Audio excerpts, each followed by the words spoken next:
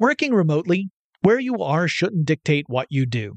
Work from the road by turning your vehicle into a reliable high-speed data Wi-Fi hotspot with AT&T in-car Wi-Fi. On the network that covers more roads than any other carrier, take your work on the road and AT&T will be there to keep you connected. Connect up to 10 devices and stream conference calls, finish up that presentation, or answer last-minute emails. Why wait? Go to att.com/in-car Wi-Fi today for free trial eligibility. Based on independent third-party data, number of devices varies by manufacturer. Always pay careful attention to the road and don't drive distracted. Wi-Fi hotspot intended for passenger use only when vehicle is in operation. Compatible device and vehicle required. We all can't help but wonder what adventure lies just over the next ridge. A Nissan Rogue, Nissan Pathfinder, or Nissan Armada will take you there. If you're taking on your adventure in a new 2024 Nissan Rogue, class-exclusive Google built-in is your always updating assistant to call on for almost anything. Google Assistant, Google Maps, and Google Play Store are built right into the 12.3-inch HD touchscreen infotainment system of the 2024 Nissan Rogue. Nissan's SUV has the capabilities to take you where you want to go. Learn more at nissanusa.com. No surprise here, but you know I gotta have my devices when I travel. I would be lost without my smartphone. I use it for directions, to find things to do, and most importantly, where to eat. I rely on it as a digital music player to enhance my experience as I explore a new place. Oh, and sometimes I even use it to make calls and stuff. That's the kind of traveler I am. And if you travel, you know what kind you are too. That's why you go with the Delta SkyMiles Platinum American Express card. If you travel, you know. Welcome to TechStuff, a production from iHeartRadio. Hey there and welcome to TechStuff. I'm your host, Jonathan Strickland. I'm an executive producer with iHeart Podcasts, and how the tech are ya? It is Friday. It is time for a classic episode of TechStuff. This one originally published back on June 23rd, 2017. It is called The Wonderful World of Audio Animatronics, a topic that is near and dear to my heart. I've talked about it more than once on this show. Audio animatronics have popped up a few times in different episodes. This one is dedicated to the technology. Enjoy. I am an enormous Disney fanatic. I consider myself a Disney fan of film, of television, of their theme parks. Probably not necessarily in that order. Maybe film first, then theme parks, then television. But I'm a huge fan of Disney stuff. And recently, when I was on a trip to Los Angeles to attend E3, I found myself with a day with nothing to do. I had hoped to book some meetings. That did not happen. So instead of just sitting around my hotel room feeling sorry for myself in a city where I really didn't know anybody, I decided to hop on down to Orange County, California. That is the home of Disneyland, and to go to the happiest place on earth. It was not my first time at Disneyland, but this was the first time I'd ever gone to Disneyland completely on my own. And I was a little worried about that. Like, how am I going to have fun just by myself? Turns out Disneyland did most of the work for me. I didn't have to worry so much, and I had a great time. But it also reminded me of how much I love the technology and innovation that goes behind Disneyland. And honestly, I could do maybe a dozen episodes about different technologies that were pioneered or perfected at the Disney theme parks, because there are a ton of them that Disney either directly had a hand in developing or tweaked it in a way to elevate it beyond what it used to be. There are plenty of examples of that. Today we're specifically going to focus on audio animatronics. And for those who have not heard what this term is or have any idea what it means, this was a system that Walt Disney's company pioneered to create animated, physical, three-dimensional figures. So in a way, it's kind of similar to puppetry, right? With a puppet, typically you're manipulating some sort of three-dimensional figure, beyond shadow puppets and that sort of puppetry, which is amazing all on its own. I'm talking about your traditional hand puppets, rod puppets, and marionettes. That involves manipulating an inanimate object in a way to make it seem like it has life, that it has anima, and that you are using some sort of system, whether it's rods or the puppet is essentially a glove puppet, or you're using strings with a marionette to create this illusion of movement. Well, Disney wanted to create something similar, only these would run on a mechanical system that would be painstakingly programmed rather than being under the direct control of a human being. Those figures, when they're working properly, would replicate those same motions and have the same performance every single time. So the 100th time the character is doing a show, it's exactly the way it was the first time. So once you perfect a show and you program that into these figures, you then have the perfect show every single time you run it, assuming everything's working properly. Now, anyone who has been to Disney enough times knows that's a big assumption to make. Sometimes things just do not work really well. I'll tell you about one of those times that I experienced firsthand later on in this show. But the technology itself is phenomenal. And even when it isn't working properly, that does not take away from how amazing this tech really is, especially when you consider what people had to work with back in the 50s and early 60s when they were first developing these systems. It is pretty amazing stuff. Now, the reason why Disney wanted this in the first place is he really loved the idea of creating a real three-dimensional experience similar to what you would get with an animated film. Animated films can be perfected, right? You can sit there and sketch it out and get it just right before you release it as a movie. He wanted to have that same sort of experience, but in the real physical world. He was a stickler for perfection, had very, very, very high standards, and the people who worked for him, they also would end up having very high standards. Everyone wanted to make sure that they met Disney's expectations.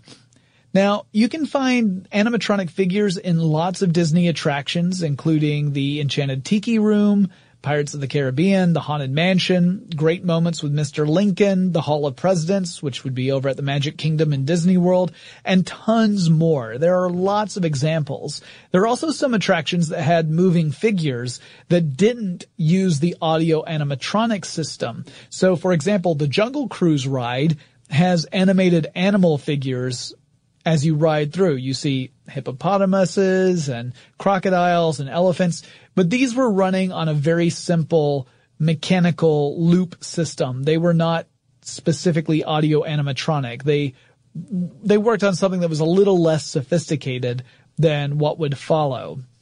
So you have both at Disney parks.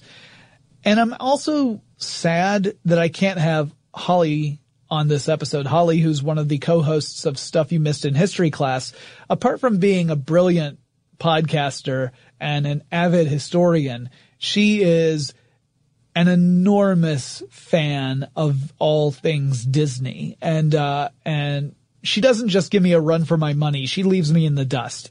I love Disney. I have been to the Disney parks dozens of times, but Holly is a step beyond even my own obsession. So I'm sad that I can't have her here, because I am absolutely certain that she would be here dropping nuggets of knowledge and trivia about these various Disney attractions that I have yet to uncover.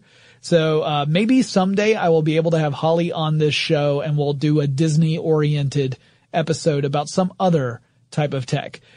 In the meantime, there are some other podcasts we've done that relate to Disney. I did one about the Pepper's Ghost effect, which is used extensively in the Haunted Mansion ride. Pepper's Ghost involves reflective surfaces and using lighting in a way so that you can create the illusion of a ghostly figure appearing before you. But what you're actually looking at is a reflection of a physical figure that's just lit in a very bright space, whereas you're in a very dark space. The famous ballroom sequence in the Haunted Mansion ride is a big example of Pepper's Ghost. So you can go and check out those episodes of Tech Stuff if this is not enough Disney for you. All right, let's talk specifically about what I wanted to concentrate on today. To do that, we have to mention Walt Disney. because he's central to our story. He's kind of our main character if this were a narrative. His full name was Walter Elias Disney. He was born in 1901 in Illinois. He grew up in Missouri and attended high school in Chicago. He was studying art primarily. When he was 16, he dropped out to join the army, but they rejected him because he was too young. He then joined the Red Cross and was shipped over to Europe and drove ambulances during World War I in France.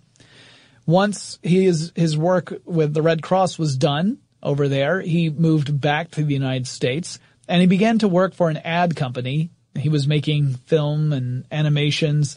Then he would go on to create his own studio, which saw some modest success, but then it ran into some hard times. And eventually he had to declare bankruptcy under his first studio. But despite that, he didn't give up. He decided to make a go at it again, and he and his brother Roy were able to co-found the Walt Disney Company.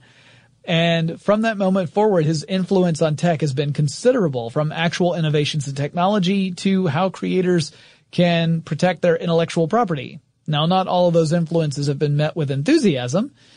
Disney is one of the reasons why the United States has such incredibly extensive intellectual property protection laws, stuff like copyright and trademark laws that protect well beyond the lifetime of the creator.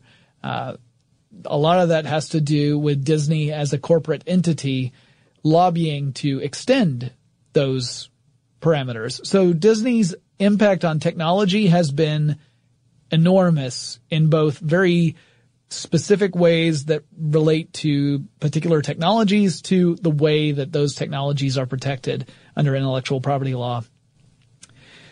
So Disney's use of sound with animation was a huge leap forward in the 1920s. Steamboat Willie being the first cartoon with sound, and Disney himself voiced the iconic character of Mickey Mouse, who struck a chord with viewers and propelled Disney into enormous success. Over the following decades, he would see a lot more success, including going into feature-length animation, which had not been done before, and he was able to succeed with Snow White and the Seven Dwarfs. And he also continued to see success with short-form stuff. Now, depending upon the account you read, because there are a couple different versions of the story, we actually begin either in France or the French Quarter in New Orleans.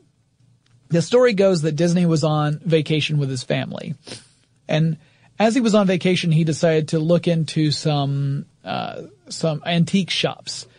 And he came across some various clockwork toys, like wind-up birds and that sort of thing. One specific toy he came across in an antique shop was a bird cage that had a mechanical bird inside of it that would chirp and sing, and it would make little motions that you could describe as being somewhat robotic. They were pretty primitive motions, but, close enough to being an actual bird that you knew what it was. It wasn't like it looked like a monstrosity or anything like that. He thought it was absolutely charming, and he felt that there was a lot of potential there that he could use to create three-dimensional physical animated figurines, potentially in a theme park. That was one of the things he had been considering around this time, although Disneyland had not yet become a reality. So he brought the antique bird cage with the mechanical bird inside of it back to his company, and he went to some of his top thinkers over at the Walt Disney Company and said, figure out how this thing works. So they took it apart, and they took a look at it, and they began to formulate ideas of how they could create their own technology that would also allow for animation of this type, sort of this automated puppetry that I was talking about. Now, Disney was really excited about this prospect of having fully realized three-dimensional characters capable of delivering a performance consistently. And Jack Gladish, who was one of the engineers who would work on developing audio animatronic technology, one of many, as it turns out, would say that Disney once joked to him, "I'm tired of finicky actors. I want to develop a fully animated, articulated human being to use in place of motion picture actors and actresses.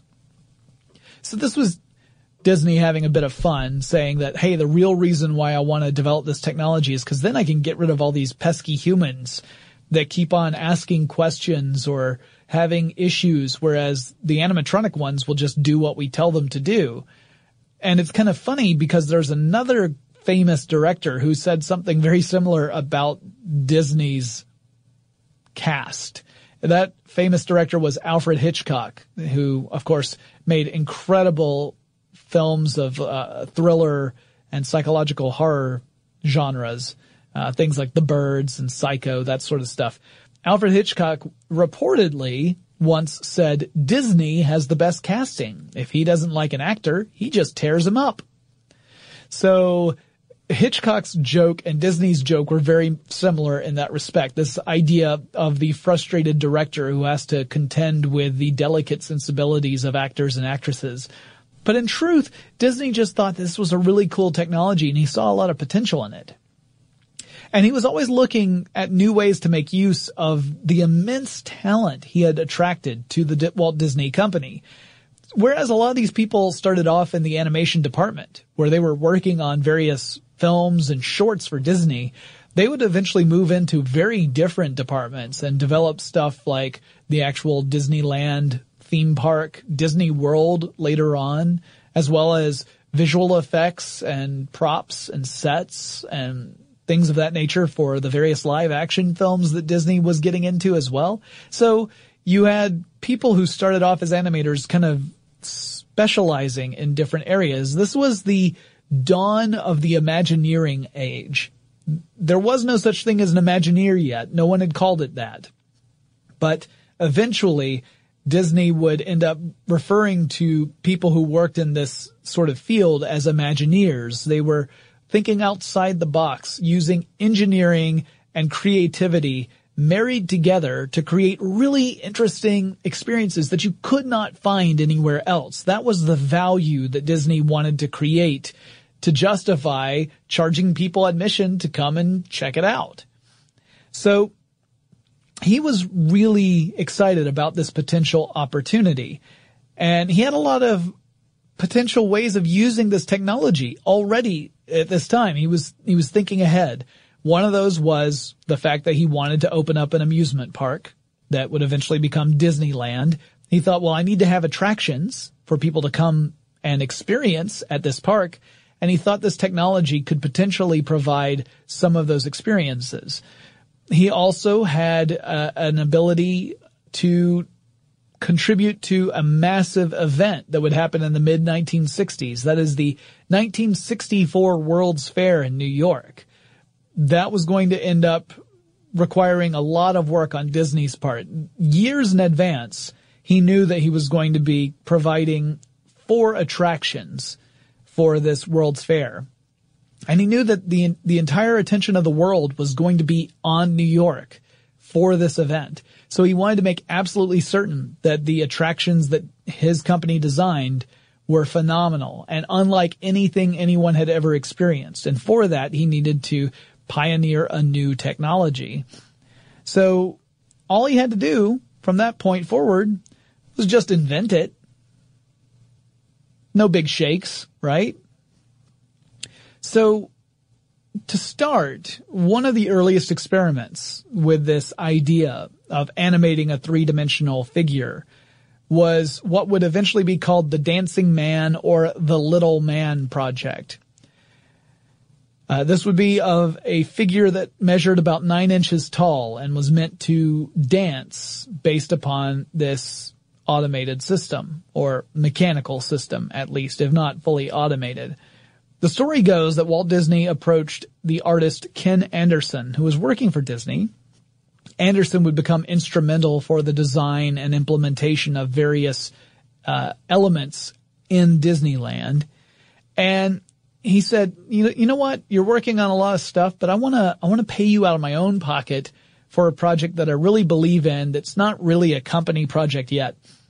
I want to create scenes that evoke the American way of life. And Disney had a very idyllic sense of what that meant. That small town feel that you get when you walk down Main Street, USA. If you're ever at Disneyland or Disney World and you're walking down Main Street, especially if you're doing it at a time when there's not a huge crowd there, it evokes the sense of a small town, maybe early 1900s, around the time when Walt Disney himself would have been growing up, where things appear to be simple and elegant.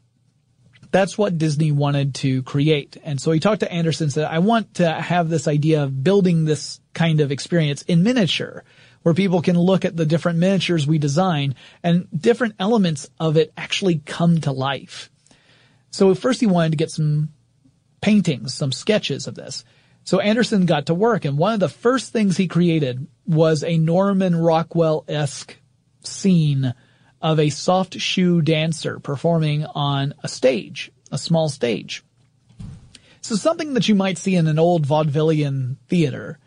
And Disney immediately connected to it. He thought that's exactly what I wanted to see. And he felt that this was a figure that if they could create a three-dimensional version of it and build it in a miniature set, and it could move around and do its little dance routine for people, that would be phenomenal.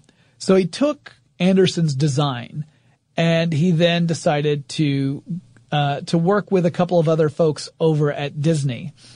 He went to a sculptor who was working for the company at the time. The sculptor's name was Charles Clarence Cristodoro. And Cristodoro's dad was a famous agricultural scientist and farmer who had written extensively about agriculture. Cristodoro himself had become a notable sculptor, working both in the public spaces, designing statues that were shown in San Diego and other areas of California, and also working in the movie industry. He had worked for Disney once during the 1930s, left the company, and then came back in the early 1950s. He was given the sketch and told to make a physical model of the dancer, which he did. He sculpted a physical model based upon the Ken Anderson painting and gave that to Disney. Disney then took the model over to the machine shop, and he also brought in the animation department. Now, right now seems like it would be a good time to summarize all the areas that came together to make audio animatronics even possible. And I realize I haven't even gotten to what audio animatronics can do and how they do it. But it's important to understand the different departments to kind of get a grip on why it was so complicated and why it called for a multidisciplinary approach, because that's exactly what audio animatronics were. It required people of vastly different disciplines and knowledge base in order to make this happen. So, in no particular order, here are some of the departments at Disney that worked on pioneering audio animatronics. First, there was the sound department. Now, it might seem weird that I'm starting with the sound department instead of the mechanical shop or animation, but the reason for that is the sound department was in charge of the audio animatronic projects because those depended so heavily on that audio component. I'll explain more about how in a little bit. The sound department was ultimately the one that was holding on to the project leader. That was the head of development. This would end up actually causing some issues later on. There'd be some disagreements between the sound department and some other departments, and they were run by different unions, which also meant that they would run into these weird problems. There was a story in one of the articles I read about how the mechanical department, the mechanical shop, they might be working on an audio animatronic figure, and they would need to disconnect it so that they could make an adjustment before reconnecting it. But they weren't allowed to actually disconnect the figure because that was a union job that one of the sound department guys would have to do. So they'd have to go and get someone from the sound department to come over to the machine shop, disconnect a tube, wait until the mechanical shop people had made their adjustments, reconnect the tube, and then they could proceed. By union rules, the machine shop folks were not allowed to do that on their own. So it got very frustrating at times. Then you've got the animation department, Disney, of course, famous for animation. This was the group of artists who had studied movement extensively. If you're going to animate movement, you have to understand how movement works, or else you can't replicate it properly, and it's not going to look right when you watch an animated film. And more importantly, they had been studying animated movement in film itself. As it turns out, film, or at least magnetic tape, would become incredibly important with audio animatronics. They leveraged their expertise to help design not just the physical objects that would be animated and the actual motions those objects would make, but also the very technique for programming the objects. And I'll explain more about that in a little bit. Then you had the modeling department. These were the people who would make three-dimensional models and sculptures of the various components that you wanted so that other departments could use that as a reference. And then you had the machine shop. The machine department had to fabricate all the physical pieces that would be used in these various figures. And then you also had props and costumes that would end up outfitting these different figures. So there were a lot of different moving parts, both metaphorically and literally, as it turns out, when you get to audio animatronics, in order to make it possible. And all of those groups had their own leaders and their own priorities, but the fact that they were able to collaborate and create a system as intricate as audio animatronics is pretty amazing all on its own. And we haven't even gotten to the technology yet. So I want to get to that technology, and I will in just a moment. But first, let's take a quick break and thank our sponsor. Working remotely, where you are shouldn't dictate what you do. Work from the road by turning your vehicle into a reliable high-speed data Wi-Fi hotspot with AT&T in-car Wi-Fi. On the network that covers more roads than any other carrier, take your work on the road and AT&T will be there to keep you connected. Connect up to 10 devices and stream conference calls, finish up that presentation, or answer last-minute emails. Why wait? Go to att.com/in-car Wi-Fi today for free trial eligibility. Based on independent third-party data, number of devices varies by manufacturer. Always pay careful attention to the road and don't drive distracted. Wi-Fi hotspot intended for passenger use only when vehicle is in operation. Compatible device and vehicle required. No surprise here, but you know I gotta have my devices when I travel. I can't fly without my portable chargers and noise-canceling headphones keeping me immersed, and I'd be lost without my smartphone. In a new place, it's my connection to the familiar. I rely on it to get directions around town, I use my smartphone to look up things to do, or, most importantly, where to eat.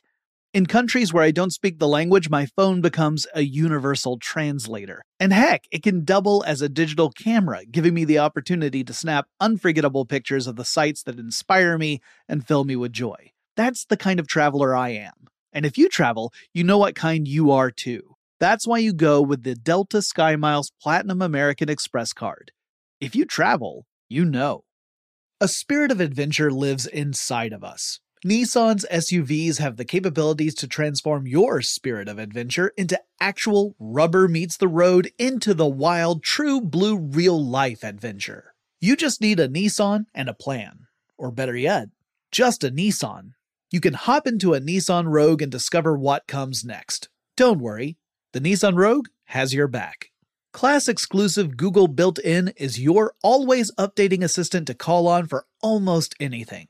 Just climb in and go. No need to connect your phone. Google Assistant, Google Maps, and Google Play Store are built right into the 12.3-inch HD touchscreen infotainment system of the new 2024 Nissan Rogue. No matter where you roam, you'll stay connected to home. Life is one huge adventure, and every day is a little one. No matter if the ride you're on is big or small, a Nissan Rogue, Nissan Pathfinder, or Nissan Armada can elevate your adventure and push your limits to something new. Your next adventure is waiting for you. Get in a Nissan SUV and go. Learn more at nissanusa.com. Alright, so you got the machine shop, and they were creating the dancing man, or the little man. And Disney decided that he needed to have someone in charge of figuring out the animation for this, like figuring out what moves would need to be animated. So he tapped a guy named Wathel Rogers to work on the animation for it. Now, Rogers was born in Stratton, Colorado in 1919, and he was a sculptor and engineer. He attended an art institute in Los Angeles and was recruited directly out of school to the Walt Disney Studios in 1939. He worked as an animator on films like Pinocchio and Bambi. During World War II, he took leave of the Disney company and served in the United States Marine Corps as a staff sergeant in the photographic section.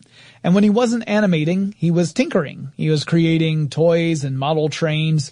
And Walt Disney was also a model train fanatic. He loved model trains, including trains large enough to ride on. And he had a couple at his property. Like he had a private little railroad track. Cause he just loved trains and he loved that romantic image of travel by train. A lot of the things that Disney worked on, he worked on while he was traveling via train. So he and Rogers had a lot of common ground there, and Disney thought that Rogers had a lot of potential to work on actual physical implementations, not just animation. So he began to rely on Rogers to sculpt objects for live-action pictures, and in 1954 he tapped Rogers to help design buildings for Disneyland. So Rogers went from animator to kind of almost like an architect. Rogers would also become a chief contributor to this audio animatronics project. In fact, some would argue that he was essentially, when you got down to it, the lead audio animatronic engineer. He is also immortalized, by the way, at Disney's Haunted Mansion attraction. You can find his tombstone there. One of the tombstones has a name that is an homage to him. It was created while he was still alive. The tombstone reads, "Here rests Wathel R. Bender. He rode to glory on a fender. Peaceful rest." So while his actual name was Rogers, not Bender, that's in honor of him. Now, as a reference, Disney decided to bring in an actor to actually perform a soft shoe routine, and they were going to shoot this actor with film cameras, not actually shoot the actor. Even Disney would not do something so brazen as that, but rather to film the actor as he was doing the soft shoe routine against a background that was a grid, so that the animators could review the footage, use the grid as reference points, watch every little motion, and try and figure out how they were going to translate that into animation when they built this system that they were working on. The actor that they got, by the way, was Buddy Ebsen, who was originally going to play the role of the Tin Man in the 1939 Wizard of Oz masterpiece, but Ebsen ended up having a massive allergic reaction to the aluminum makeup that was used for the Tin Woodsman, and so he would end up being replaced by Jack Haley. However, you can actually still hear Ebsen's voice in the Wizard of Oz. It's his voice in the song "We're Off to See the Wizard" that Dorothy, Scarecrow, and the Tin Woodsman sing after they've rescued the Tin Woodsman. So that bit where they're skipping off into the distance, the voice you hear is not Jack Haley's, it's Buddy Ebsen. He also, by the way, played Jed Clampett in the Beverly Hillbillies. So if you ever watched that television series, he was Jed Clampett. Ebsen was a song and dance man back in the day, so it was a natural choice for Disney to bring him on. He would end up working on several Disney initiatives, including Davy Crockett. But for this, he just got up, he did a soft shoe routine, they took several takes of it, and they used that to be their reference that the animators could use and that the machine shop could use to make sure that the pieces they designed would be capable of replicating all the different motions that would be necessary. Now, ideally, you would be able to create pieces that did exactly what you needed and nothing else. Because if you design a figure to do moves that it doesn't need to replicate, that's time you wasted on that effort because no one's ever going to see it. So ideally, you figure out exactly what you need and you design for that specifically. Now, one of the mechanical engineers who was working on this project was Roger Edward Broggie. Technically, Roger E. Broggie Sr. His son was also working for Disney and would become an Imagineer. Bragi had moved to California from Chicago in the late 1920s with experience in machine shop training. He joined Disney in 1939. So he was originally working on some of their live action films. He helped design special effects for 20,000 Leagues Under the Sea. He also helped Walt Disney build some of those model trains for his personal collection. And Bragi was one of the engineers working on this Dancing Man project. He would later say that was a huge challenge, in part because Ebsen, when he did his soft shoe routine for the cameras, never repeated movements in the routine. So all the movements he did were original and not patterned. They weren't repetition. And that's difficult. If you're an animator, you would like to have that repetition because you can design it once and then essentially cut and paste it and use it again. But if everything is new, then you have to design it from scratch all the way through. It made their job more difficult. Ultimately, they produced this 9-inch tall figure, and they used cables to attach to various points on the figure, and this was controlled by external machinery. So you would have what amounts to a very complex gearbox that used cams and cables in order to control the figure. Now, a cam, in case you don't know what that term is, it's a rotating or sliding piece of machinery, particularly used to transform rotary motion into linear motion or vice versa. So in other words, you can turn a rotational motion into a back and forth or up and down motion, a linear one, using these. Or you can use a linear motion to create a rotational motion. If you have heard the term camshaft in vehicles, that's what a camshaft does. This was not yet an example of audio animatronics, this figure. It didn't quite work on a full audio animatronic system, but it did help plot the course for the next innovation. And Disney, not satisfied with creating this 9-inch tall figure, wanted to create something more complicated.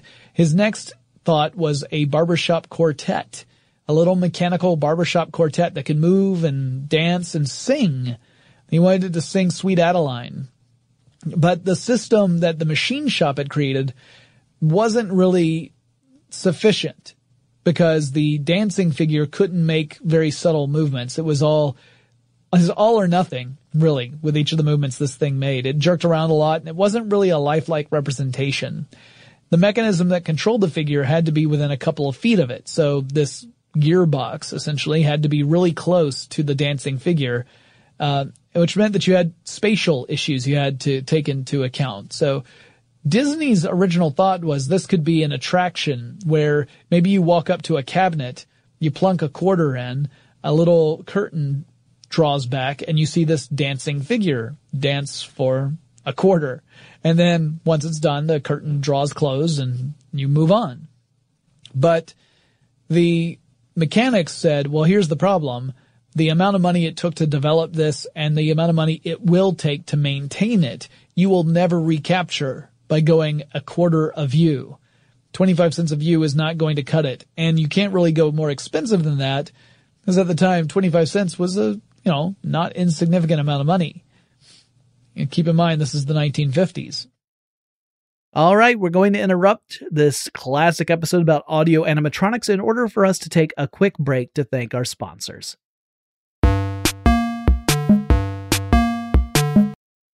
Working remotely, where you are shouldn't dictate what you do. Work from the road by turning your vehicle into a reliable high-speed data Wi-Fi hotspot with AT&T in-car Wi-Fi. On the network that covers more roads than any other carrier, take your work on the road and AT&T will be there to keep you connected. Connect up to 10 devices and stream conference calls, finish up that presentation, or answer last-minute emails. Why wait? Go to att.com/in-car Wi-Fi today for free trial eligibility. Based on independent third-party data, number of devices varies by manufacturer. Always pay careful attention to the road and don't drive distracted. Wi-Fi hotspot intended for passenger use only when vehicle is in operation. Compatible device and vehicle required.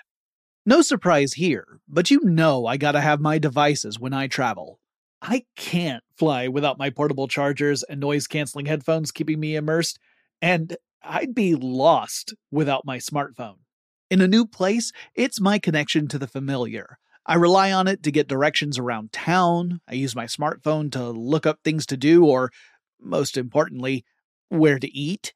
In countries where I don't speak the language, my phone becomes a universal translator. And heck, it can double as a digital camera, giving me the opportunity to snap unforgettable pictures of the sights that inspire me and fill me with joy. That's the kind of traveler I am. And if you travel, you know what kind you are too. That's why you go with the Delta SkyMiles Platinum American Express card. If you travel, you know.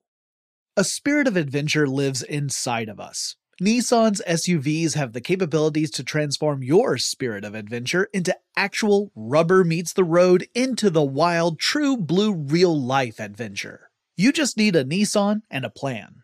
Or better yet, just a Nissan. You can hop into a Nissan Rogue and discover what comes next. Don't worry, the Nissan Rogue has your back. Class-exclusive Google built-in is your always updating assistant to call on for almost anything. Just climb in and go. No need to connect your phone. Google Assistant, Google Maps, and Google Play Store are built right into the 12.3-inch HD touchscreen infotainment system of the new 2024 Nissan Rogue. No matter where you roam, you'll stay connected to home. Life is one huge adventure, and every day is a little one. No matter if the ride you're on is big or small, a Nissan Rogue, Nissan Pathfinder, or Nissan Armada can elevate your adventure and push your limits to something new. Your next adventure is waiting for you. Get in a Nissan SUV and go. Learn more at nissanusa.com.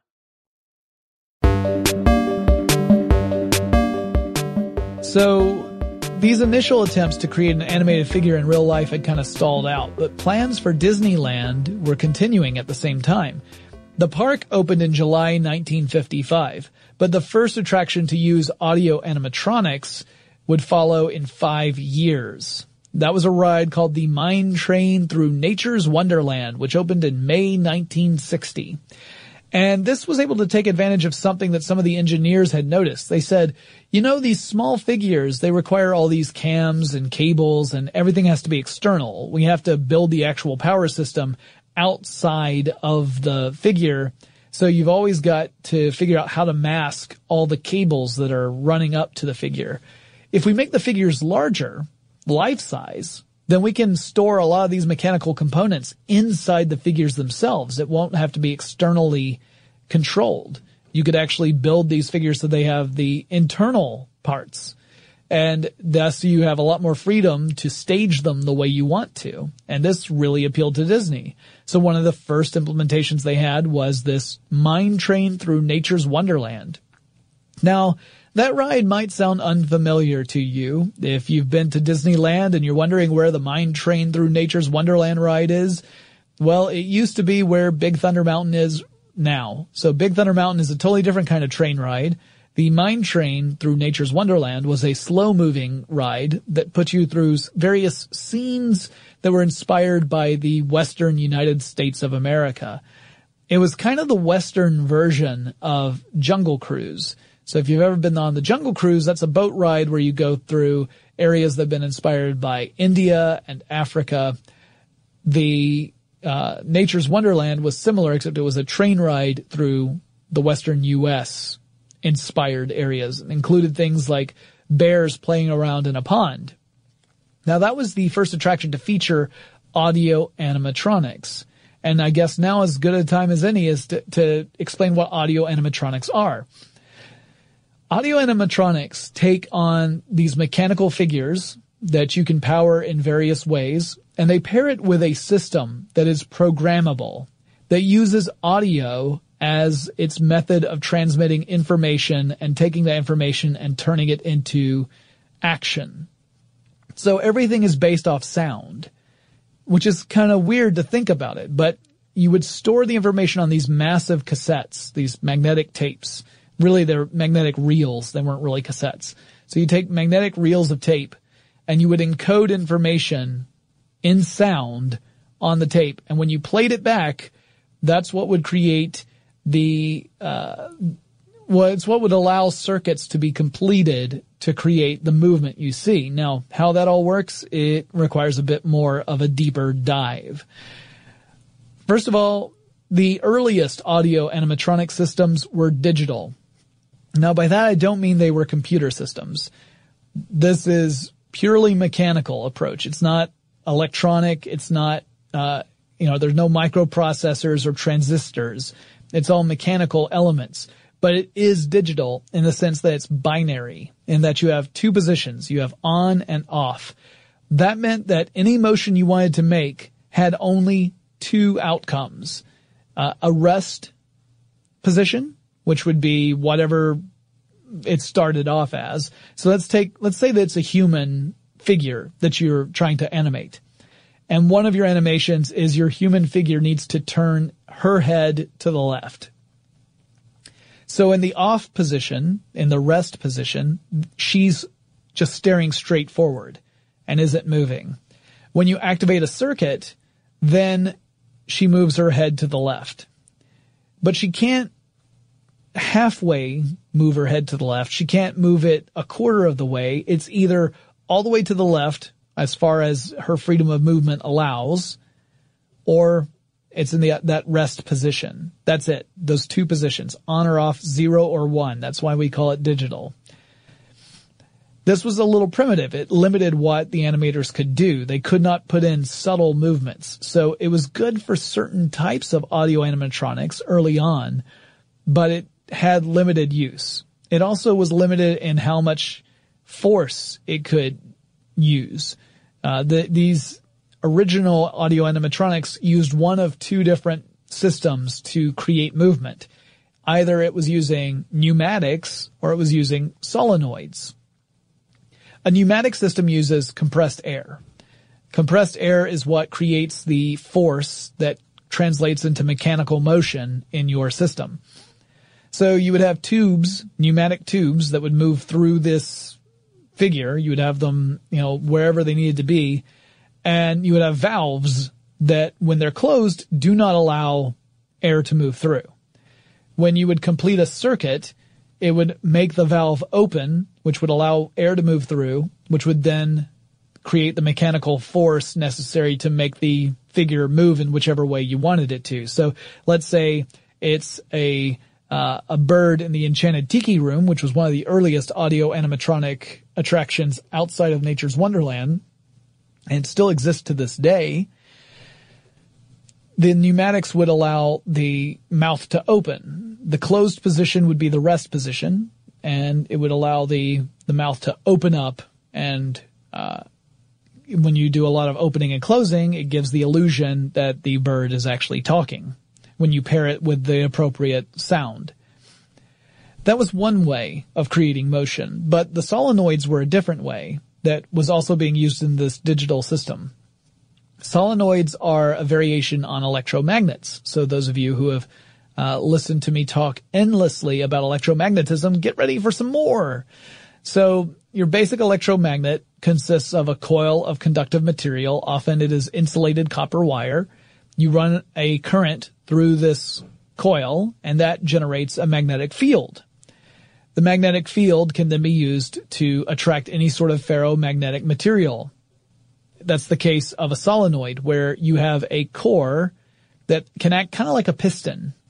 So when it's in its rest position, the core is outside of the cylinder. Maybe it's positioned right at the very end. So the cylinder is big enough so that the core can fit completely inside the cylinder. And when you run a current through the coil, it generates a magnetic field which attracts the ferromagnetic core into the cylinder, pulls it in.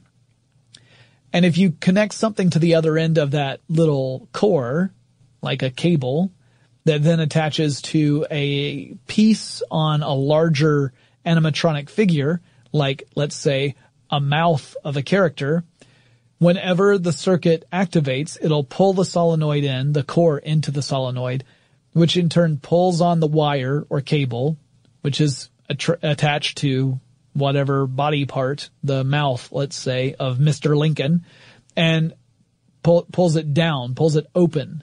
And then by turning off the electricity to this coil, it negates that magnetic field. It returns to rest position, and Lincoln shuts his trap.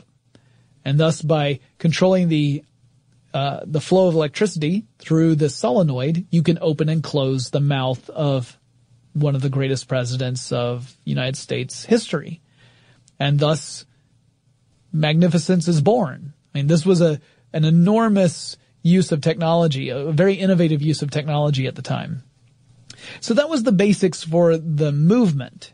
But that we still haven't talked about the audio part. That's kind of more the animatronic part, the idea of this animated physical being.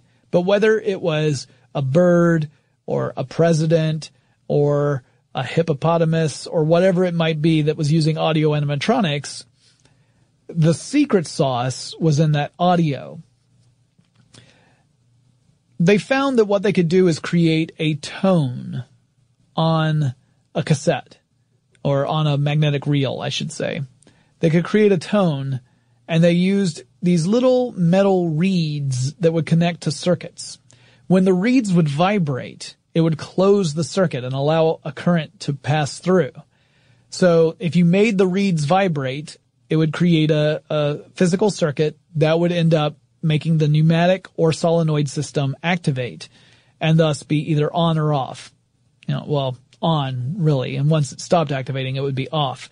You could have your character open his or her mouth or move his or her head or whatever the action needed to be. And the way they would make it vibrate is they would use a resonant frequency. So resonant frequencies are the natural vibrating frequency of any given material. If you have a glass and you tap the glass and it makes a little ringing noise, that is its resonant frequency. And if you're able to replicate that resonant frequency, then you will make the glass vibrate just by exposing it to that frequency. So if you create a sound that is of the same pitch as an object's resonant frequency, it will naturally begin to vibrate. And if you then amplify that signal, in other words, if you increase the volume, you will increase the amount of vibration that you're creating in that material. So again, with the example of a glass, if you have a crystal glass, then it generates a particular tone when you strike it. If you replicate that tone and you amplify the signal enough, you can make the glass vibrate enough so that it shatters. This is what we see when opera singers replicate a particular note and they try and shatter a glass. Some people can do it, but it all depends on the glass. It all depends on the person's range and how pitch perfect they are in creating that particular frequency. It has to be close enough. There's actually a small range where it'll work, but you need to be as close as possible to really get the maximum effect. It's much easier to do with amplification than it is unamplified. But that's the basis for audio animatronics. They had these little metallic reeds that would be connected to the various circuitry, and each one would have its own specific resonant frequency. When you played the magnetic tape back, it would play tones at that resonant frequency for whichever particular action it needed. That specific metallic reed would start to vibrate, close that specific circuit, and then you get the motion. So if it's a figure that has several motions associated with it, let's say it's a bird that can turn its head, flap its wings, or open its mouth. That's 3 different motions. That means you would have 3 different circuits with 3 different metallic reeds with 3 different resonant frequencies. So that way you could produce different tones and make the specific outcome that you wanted. Otherwise, every time you generated a tone, everything would go off and you would have chaos. More on that in a little bit. Again, this is a digital system, so there's no variation here. You could not have the bird turn its head halfway. It's always going to turn it as far as the animatronic is allowed. Whatever its freedom of movement is, that's where it's going to go to. So it still had limitations. However, by creating a specific circuit for every single motion, you could make a pretty sophisticated figure. The individual motions were pretty primitive, but collectively, it could be very sophisticated. It did require a lot of work, and it required a lot of cheating, I guess is the right way of putting it. So, for example, one of the figures that Disney was working on for the New York World's Fair was Abraham Lincoln. And in order to make all the different motions of the face the way they wanted to, they had to put in more components than could fit within the constraint of a human head. And they didn't really have the option of scaling it up. They couldn't build Lincoln larger than human sized and get the effect they wanted. They wanted to keep Lincoln at the dimensions that they felt were important for him to get the feeling across that they wanted to make. So they had to figure out, well, how can we fit all these components inside a human head when they're larger than what the space can contain? And eventually they were able to make a head that had kind of a bulge in the back of it, and they were able to fake it with the wig that they put on Mr. Lincoln. Although apparently in at least some of the wigs that they designed for the character, the bulge in the back of the head was noticeable. So considering Lincoln's fate, that might have been viewed as being tasteless. But they were working within the constraints of a very new technology. Now, I mentioned that this approach had its limitations, that you could only be on or off, and that they needed to have something with a little bit more of a spectrum of outcomes in order to get the effect that they really wanted. That approach required them to switch from pneumatic and solenoid systems to hydraulic systems. A hydraulic system uses liquid, typically it's just water, as its means of creating that same sort of mechanical force. You can't really compress water, as it turns out. So if you just put force behind water, it will push against whatever constraints you have it in. So if you put a good amount of water pressure in and you use valves to control where that water can go, by opening and closing those valves, you can allow for some pretty powerful movements, including stuff that's strong enough to do something like lift an arm. Because the various pieces of machinery that Disney engineers were creating, they weighed a good amount they had a good amount of weight to them, a good amount of mass to them. And pneumatic systems weren't strong enough to move them, especially not smoothly. If you want to build a compressed air system that can move a significant amount of weight, chances are you're going to end up with an air catapult, which was not exactly what Disney was hoping for when he was thinking of these different designs.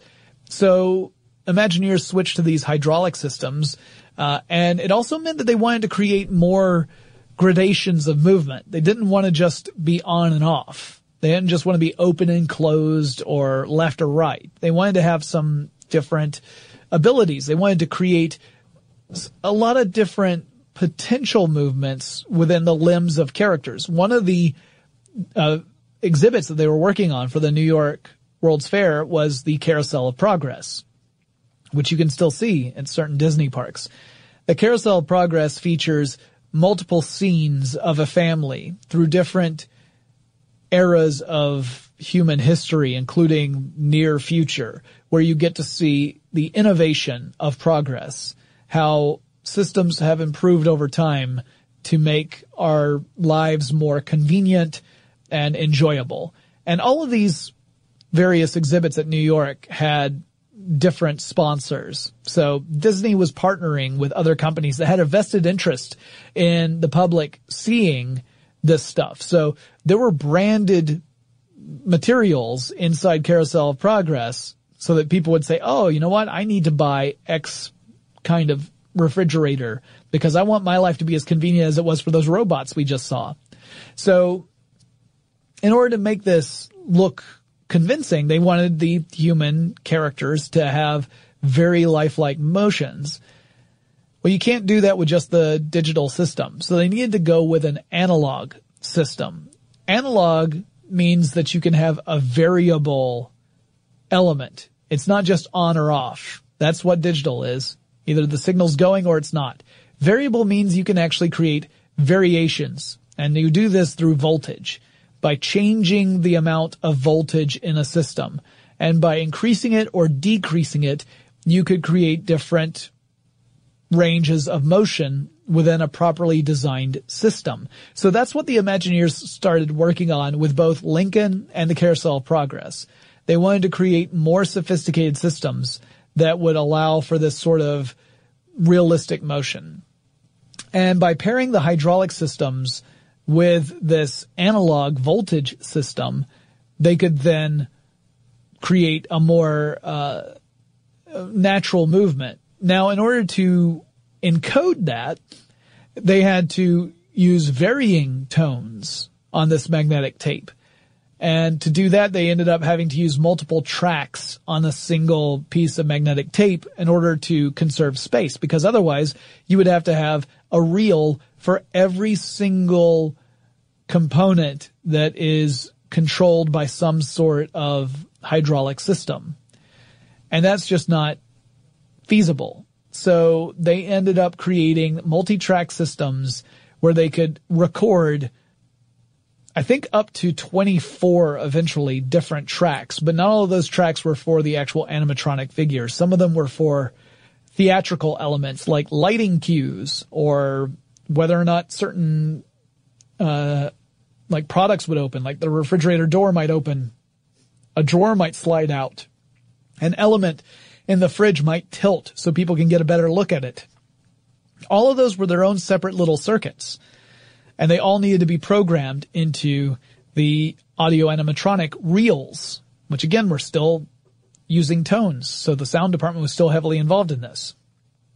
As you can imagine, this complicated things significantly once they got to the part where it was time to program the Carousel of Progress and the Great Moments with Mr. Lincoln.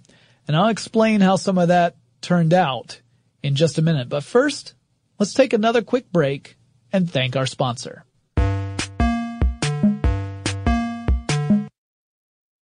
Working remotely, where you are shouldn't dictate what you do. Work from the road by turning your vehicle into a reliable high-speed data Wi-Fi hotspot with AT&T in-car Wi-Fi. On the network that covers more roads than any other carrier, take your work on the road and AT&T will be there to keep you connected. Connect up to 10 devices and stream conference calls, finish up that presentation, or answer last-minute emails. Why wait? Go to att.com/in-car Wi-Fi today for free trial eligibility. Based on independent third-party data, number of devices varies by manufacturer. Always pay careful attention to the road and don't drive distracted. Wi-Fi hotspot intended for passenger use only when vehicle is in operation. Compatible device and vehicle required. No surprise here, but you know I gotta have my devices when I travel. I can't fly without my portable chargers and noise-canceling headphones keeping me immersed, and I'd be lost without my smartphone. In a new place, it's my connection to the familiar. I rely on it to get directions around town. I use my smartphone to look up things to do, or, most importantly, where to eat. In countries where I don't speak the language, my phone becomes a universal translator. And heck, it can double as a digital camera, giving me the opportunity to snap unforgettable pictures of the sights that inspire me and fill me with joy. That's the kind of traveler I am. And if you travel, you know what kind you are too. That's why you go with the Delta SkyMiles Platinum American Express card. If you travel, you know. A spirit of adventure lives inside of us. Nissan's SUVs have the capabilities to transform your spirit of adventure into actual rubber meets the road, into the wild, true blue real-life adventure. You just need a Nissan and a plan. Or better yet, just a Nissan. You can hop into a Nissan Rogue and discover what comes next. Don't worry. The Nissan Rogue has your back. Class-exclusive Google built-in is your always updating assistant to call on for almost anything. Just climb in and go. No need to connect your phone. Google Assistant, Google Maps, and Google Play Store are built right into the 12.3-inch HD touchscreen infotainment system of the new 2024 Nissan Rogue. No matter where you roam, you'll stay connected to home. Life is one huge adventure, and every day is a little one. No matter if the ride you're on is big or small, a Nissan Rogue, Nissan Pathfinder, or Nissan Armada can elevate your adventure and push your limits to something new. Your next adventure is waiting for you. Get in a Nissan SUV and go. Learn more at nissanusa.com. So when we talk about programming this system, where you've got all these different tracks that control these different elements within an animatronic system, keep in mind that depending on how many figures you have and how many points of articulation they have and what they need to do, these could be incredibly complicated from a macro standpoint. Each individual figure might be fairly simple, but taken as a whole, it gets to be enormously complex. One of the earliest ways that they experimented with programming was using silver paint. They used these old Moviola movie editors that were designed to edit film. But instead of that, what they did was they took this tape and they would paint silver lines on it to create a circuit. And whenever the reading head would pass over the silver, it would create an electrical circuit that then would send out as a command for the various action to happen. So let's say again that it's a parrot opening its beak. And you would use a little line of silver paint along the length of this tape to indicate this is where the beak needs to be opened. Because they were using animators to design this system in part, the animators loved it. They were using it very similar to the way they would edit animation reels. With animation, you think of the work in terms of feet, not necessarily in seconds. So instead of saying, oh, I need this mouth to be open for 2 seconds, you might say, oh, I need this to happen for 2 feet of film. So you would literally mark out the spot on the tape where the action needed to start, and you would mark out the spot on the tape where the action needed to stop, and you would just connect those 2 points with some silver paint. And then when it would read through the system, it would play back that way. When it would hit that point in the tape, the action would happen. So as long as you either had all of your tracks on one tape, and they could do up to 6 tracks on this method. This was just the prototype method. If you had 6 different sets of actions, all on their each individual lines, you had 6 contacts that could create the different circuits, then you could program up to 6 different components of your audio animatronic scene using one reel of tape. And they'd all be synchronized because you would just measure it out on the physical tape and draw where you needed the elements to happen. So maybe you'd say, all right, well, in 3 seconds in, I need the bird to flap its wings. And at second number 4, I need it to start talking. But by second number 5, I need it to stop flapping its wings, but it keeps talking on and off until second number 10. Well, that's how you would mark it out on your magnetic tape. And you would just draw one line to be the control for the beak, and another line to be the control for the wings. And as it would move through the Moviola editor and the contacts that the engineers had essentially added into this Moviola editor, it would play it back the same way every time. Now, this was not the system that Disney decided to use for everything. They, again, switched to an audio tone format instead of using lines of silver paint.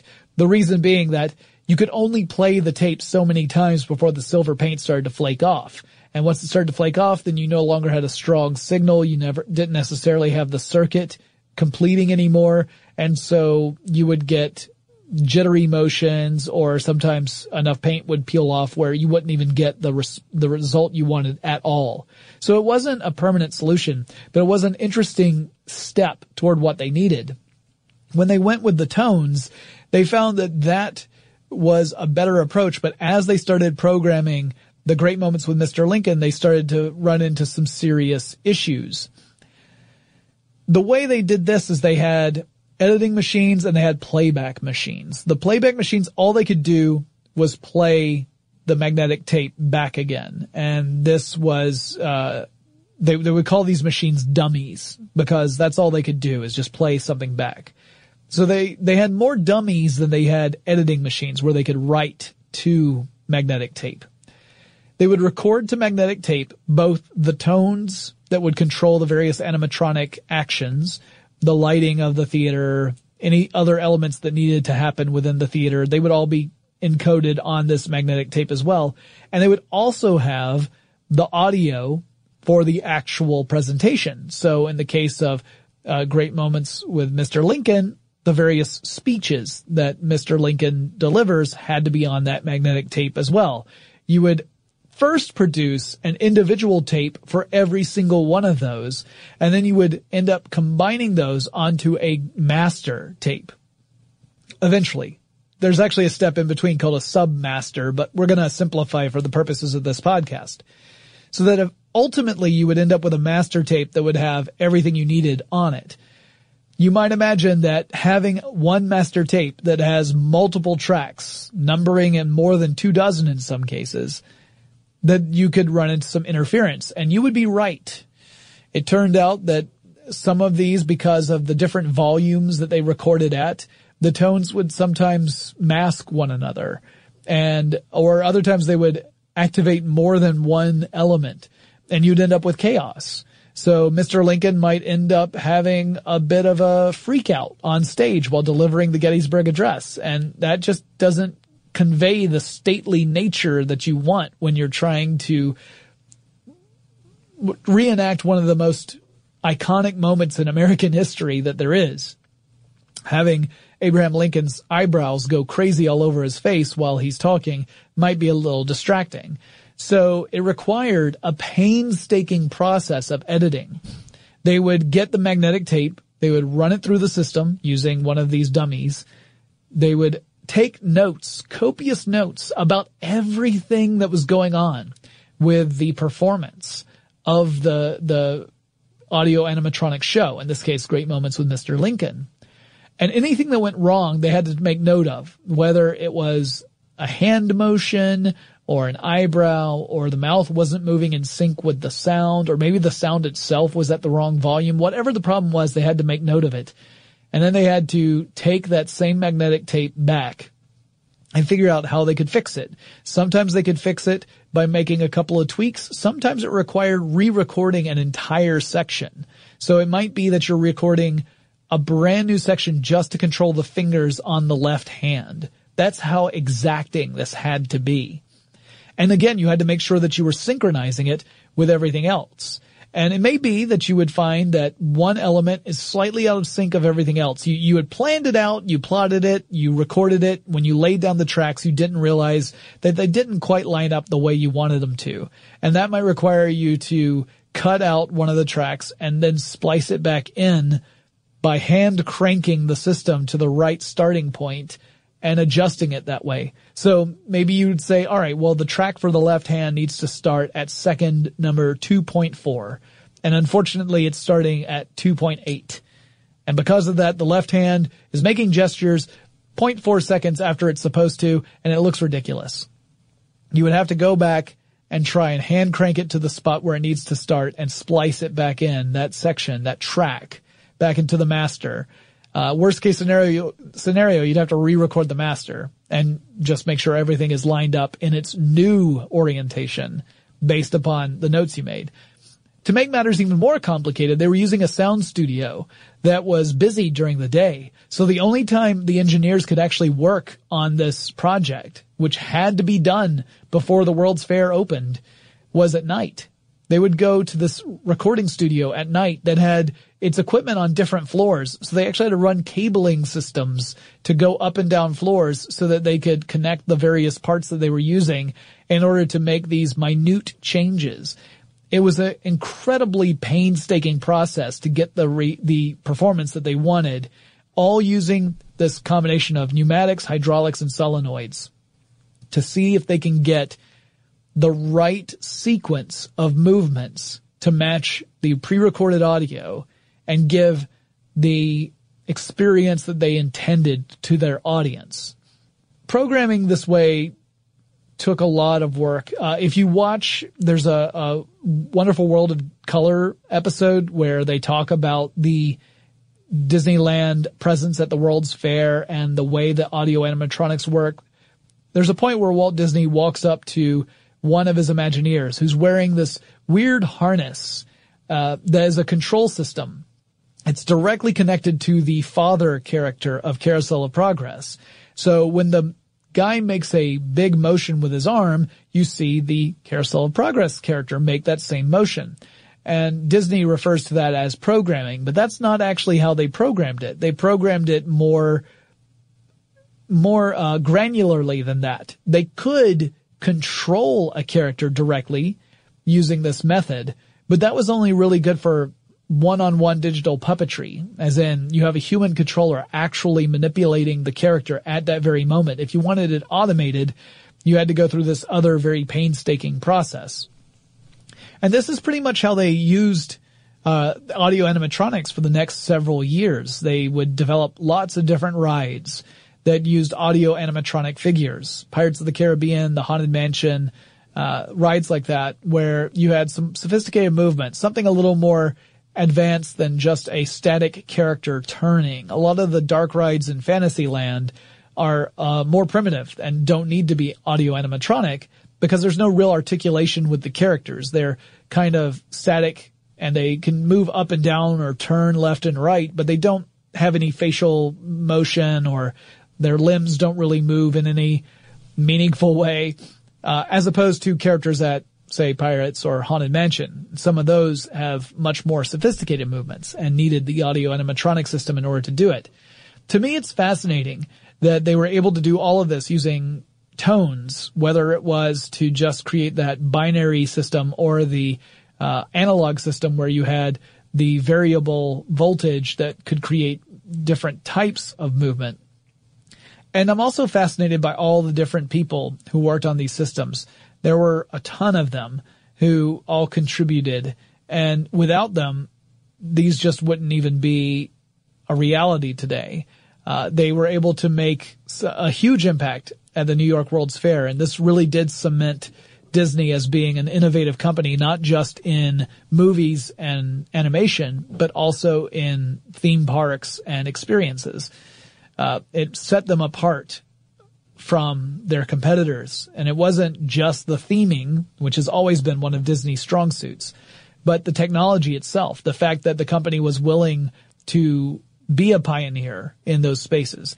So I find it one of the most interesting stories. And I love the fact that it also gives me the opportunity to touch on other elements of the mechanical and technological worlds, stuff like pneumatic systems, hydraulic systems, the concept of cams, the concept of solenoids. All of these elements are obviously components of the audio animatronic systems, but also it's fun to have that opportunity to just touch on those in this episode and to tell you guys, what those were and how they were incorporated into this audio animatronic system. So the next time you ride one of these rides, think about all the technology that went into it and the fact that it's just magnetic tape that's giving all the instructions, and not through any sort of computer program, but literally through sound. That the sound itself is what allows the circuits to complete, and it varies that voltage, and it allows Mr. Lincoln to stand up as he addresses you. And here's where we get to my story of a funny little Disney World fail. This was at Disney World, not at Disneyland. And it was the first time my wife had ever been to Disney World. And I was so excited because if you've been to Disney World several times, after a while, you know what to expect.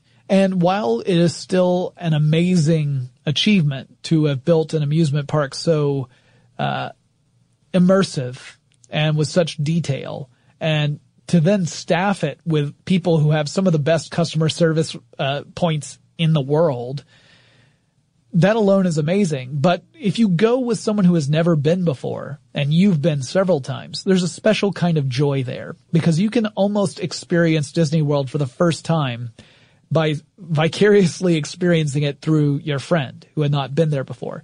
In this case, it was my wife. She had never been to Disney World.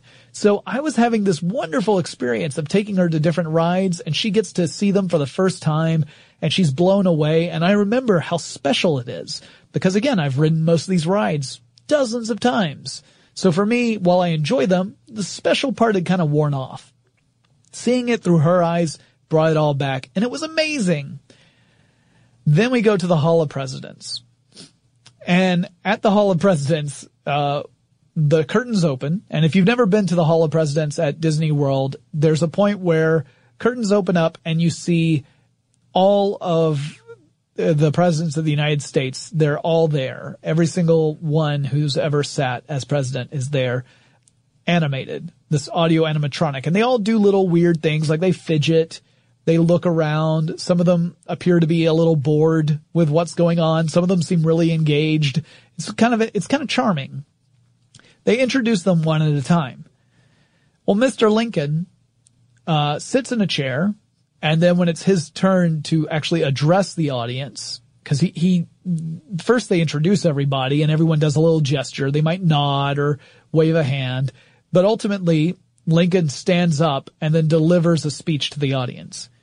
When the curtains open, Lincoln was already standing. He was not seated as he normally would be, which tells me that the hydraulic system for his legs had already activated. However, he was not standing tall. He was bent at the waist. So he's standing up, bent down as if he's tying his shoes, and his two arms are dangling at his sides, but they're still animated. So you still see them fidget and gesture. When he's announced and the spotlight hits his chair, which he was not sitting in, so the spotlight's actually hitting behind where he was, his hand made a little motion. It was at that point that I expected someone from Disney, one of the cast members, to come down and hit the stop on the show. But they had not yet noticed the problem. And so I was starting to get the giggles a little bit. My wife was definitely getting the giggles, and my dad was encouraging it. My dad is the ultimate dad joke dad, and I love him dearly. But I hear my dad just say, "I begged them not to make an animatronic John Wilkes Booth." Completely inappropriate and hilarious and tragic and hilarious. So we're watching as Lincoln continues to gesticulate while bent over, staring at the floor. And then it gets to his speech, and music swells, and he starts to speak and move his arms more expressively, still bent at the waist. He does not stand up. It's at that point that a Disney cast member takes notice and rushes down and hits the stop button, which closes the curtains and says, "Mr. Lincoln is not feeling very well. Please check back again later today." And as we walk out, we start making other jokes like, "Is that my face on that penny?" Little jokes about Lincoln bent over for some reason. And it's unfortunate because that's my wife's first impression of the Hall of Presidents. That's the memory she associates with it. And I know for a fact that I can never take her to the Hall of Presidents ever again and have her take it seriously at all. Whenever it gets to Lincoln, she's gonna get the giggles. And she's gonna expect him to stand up and bend over at the waist and just stare at the floor for the rest of the day. So these animatronics didn't always work perfectly. Sometimes some part of the system or other would fail. And once that happens, then you get these sort of experiences where maybe part of the animation just isn't working. It could be something as simple as an arm is not animating the way it's supposed to. Or it could be something a little more noticeable, like a character is bent over and slumped down because they don't have the proper pressure to stand up. It probably was just a valve that had failed to open. So there was probably some circuit where it had no longer was completing. And therefore, the hydraulic system could not actually activate through the upper half of Mr. Lincoln. So he couldn't stand up tall. That's my guess as a, armchair technologist taking a look at what happened. So that's it. That's how audio animatronics work. It is a really interesting system. I love the fact that it predates computer systems for theme parks. These days, you're going to find much more complicated programming. There's going to be microprocessors and characters. I don't know for a fact that the characters they added to the Pirates of the Caribbean ride, for example, are more advanced versions. Like there's a Johnny Depp character that shows up 3 times in the new Pirates of the Caribbean ride. There's a Barbossa character, Jeffrey Rush's character from the movies is also in that. I suspect that those are updated systems that are not running on the old audio animatronic system, but that's just a guess. I do not know that for a fact. They are certainly much more sophisticated than the original Pirates of the Caribbean characters were. I hope you enjoyed that classic episode, The Wonderful World of Audio Animatronics. When I'm recording these intros, I'm actually getting ready to head down to Disney World in about a month.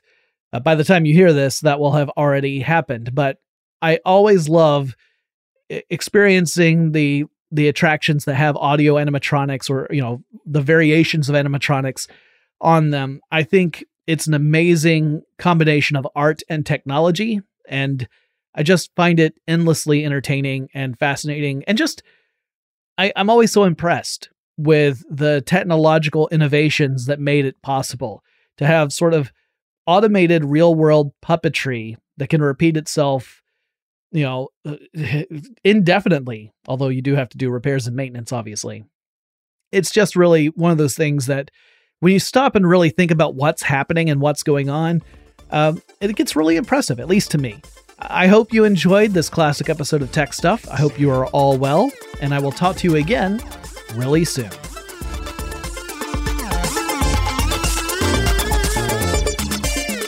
Tech Stuff is an iHeartRadio production. For more podcasts from iHeartRadio, visit the iHeartRadio app, Apple Podcasts, or wherever you listen to your favorite shows. Does money stress you out? Let Facet flip your financial chaos into clarity. Finding Facet immediately put us at ease. Facet's innovative approach to financial planning ensures your money works as hard as you do, enabling members to experience the joys of having your finances in order. And that makes us Facet for life now, I guess.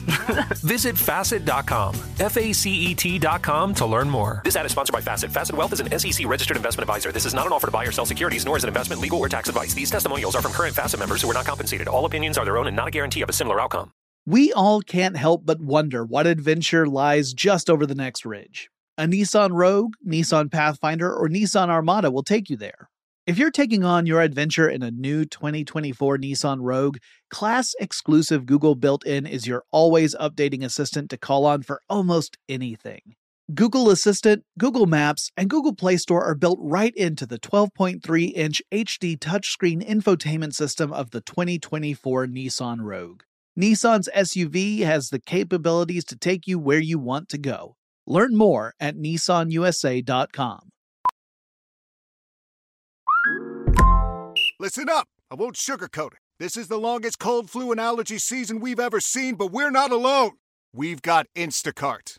Sure, you may be a coughing snot faucet who just wants mommy, but you're not giving up. Not when cold medicine, fragrant herbal teas, and honey shaped like bears can be delivered through Instacart in as fast as 30 minutes. Now let's go win the sick playoffs! Daddy, I just want my soup. Oh, sorry, Sport. App says it'll be here in a few minutes. Instacart for the win.